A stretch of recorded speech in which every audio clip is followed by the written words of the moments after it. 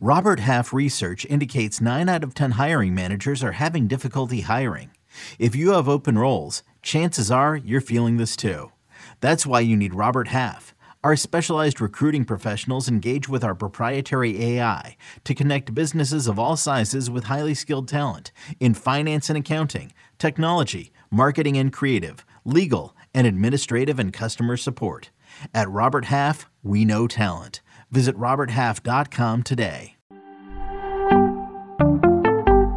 Unfortunately, we have some news on Jacob deGrom and other players we're scared of next on Fantasy Baseball Today in 5. Welcome into FBT in 5. As always, make sure to follow and stream us on Spotify. Today is Friday, April 1st. I am Frank Sample, joined by Scott White, and I wish this was some kind of cruel April Fool's joke, but it is not. Jacob deGrom felt some tightness in the back of his right shoulder Thursday while playing catch. It's not necessarily doom and gloom yet, but this is the last thing that we wanted to see, Scott. What is your immediate reaction, and what do we do in drafts? You know, it's unfortunate if you have to draft right after this news. Hopefully we find out a little more sooner than later, but we're at a point right now where we know so little, it's going to be easy to overreact or underreact and probably end up drafting deGrom incorrectly either way.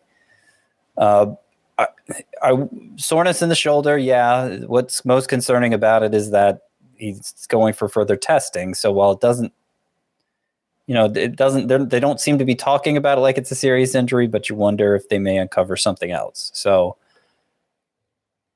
I'm probably not going to take him in round 2, even late in round 2. I might not even take him in round 3 based on what we know now. Round 4, he gets there. He's still available there. I might have to roll the dice. I think in a shallower league, 12 teams or fewer, let's say, it's easier to justify than anything deeper than that.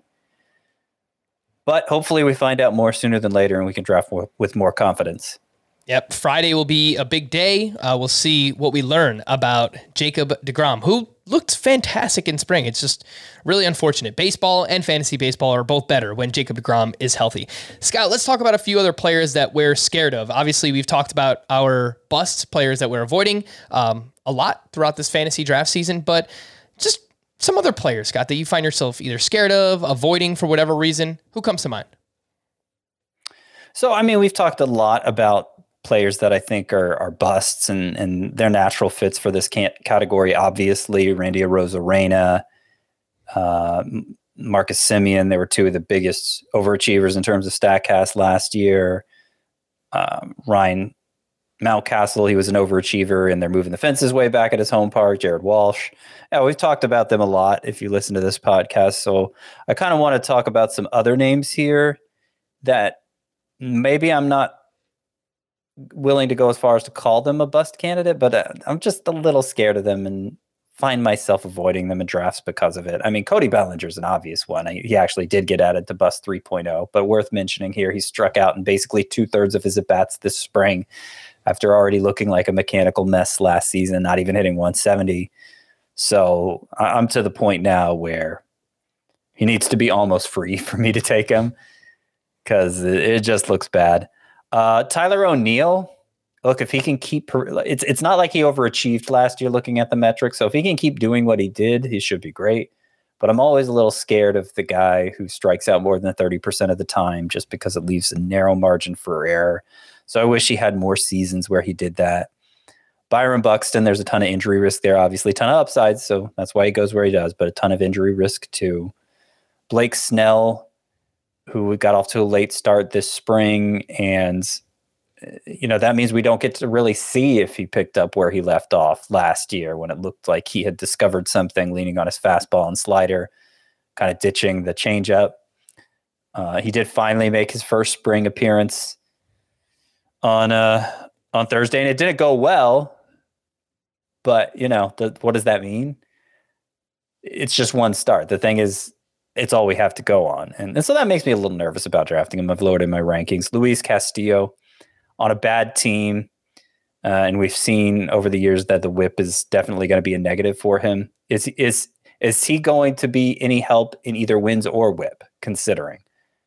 I don't know. And if that's the case, I might just rather have Chris Bassett, Yep, I've lowered Luis Castillo behind Chris Bassett myself. I was worried about the whip even before this, and obviously now you've got the injury as well. I've got a few names here that I want to mention, 2 pitchers and 2 hitters. Shane Bieber and Aaron Nola in round 3. Shane Bieber coming back from that shoulder injury from last year. He's only made 1 appearance so far in the spring, but he gave up a couple of home runs. He allows a lot of hard contact. The upside is still very high, but I think the downside is pretty scary for Shane Bieber as well. Aaron Nola, just a lot of inconsistency year over year. He's got a great curveball. The fastball, the changeup are inconsistent. He's got a bad defense behind him. It's a tough ballpark to pitch in as well. So I do worry about Aaron Nola in the 3rd round. 2 speedsters, Adalberto Mondesi. He's going later than he has in years past, but just so many injuries the past couple of seasons. I just can't find myself drafting him. I understand like the skill set is unique and he's an exciting player to watch. Just I don't know if he could stay on the field. Tommy Edman, another one who we're relying on for speed, but I just don't really know how good he is. And they're talking about moving him down the lineup now. And Dylan Carlson, they want him to lead off. And I think as a result, the counting stats will come down for Tommy Edman. He's having a rough spring as well. So 2 speedsters and 2 pitchers there that I'm scared of and just don't really find myself drafting. For more extensive fantasy baseball coverage, listen to the Fantasy Baseball Today podcast on Spotify, Apple Podcasts, Stitcher, your smart speakers, or anywhere else podcasts are found. And thanks for listening to Fantasy Baseball Today in 5. We'll be back again tomorrow morning. Bye-bye.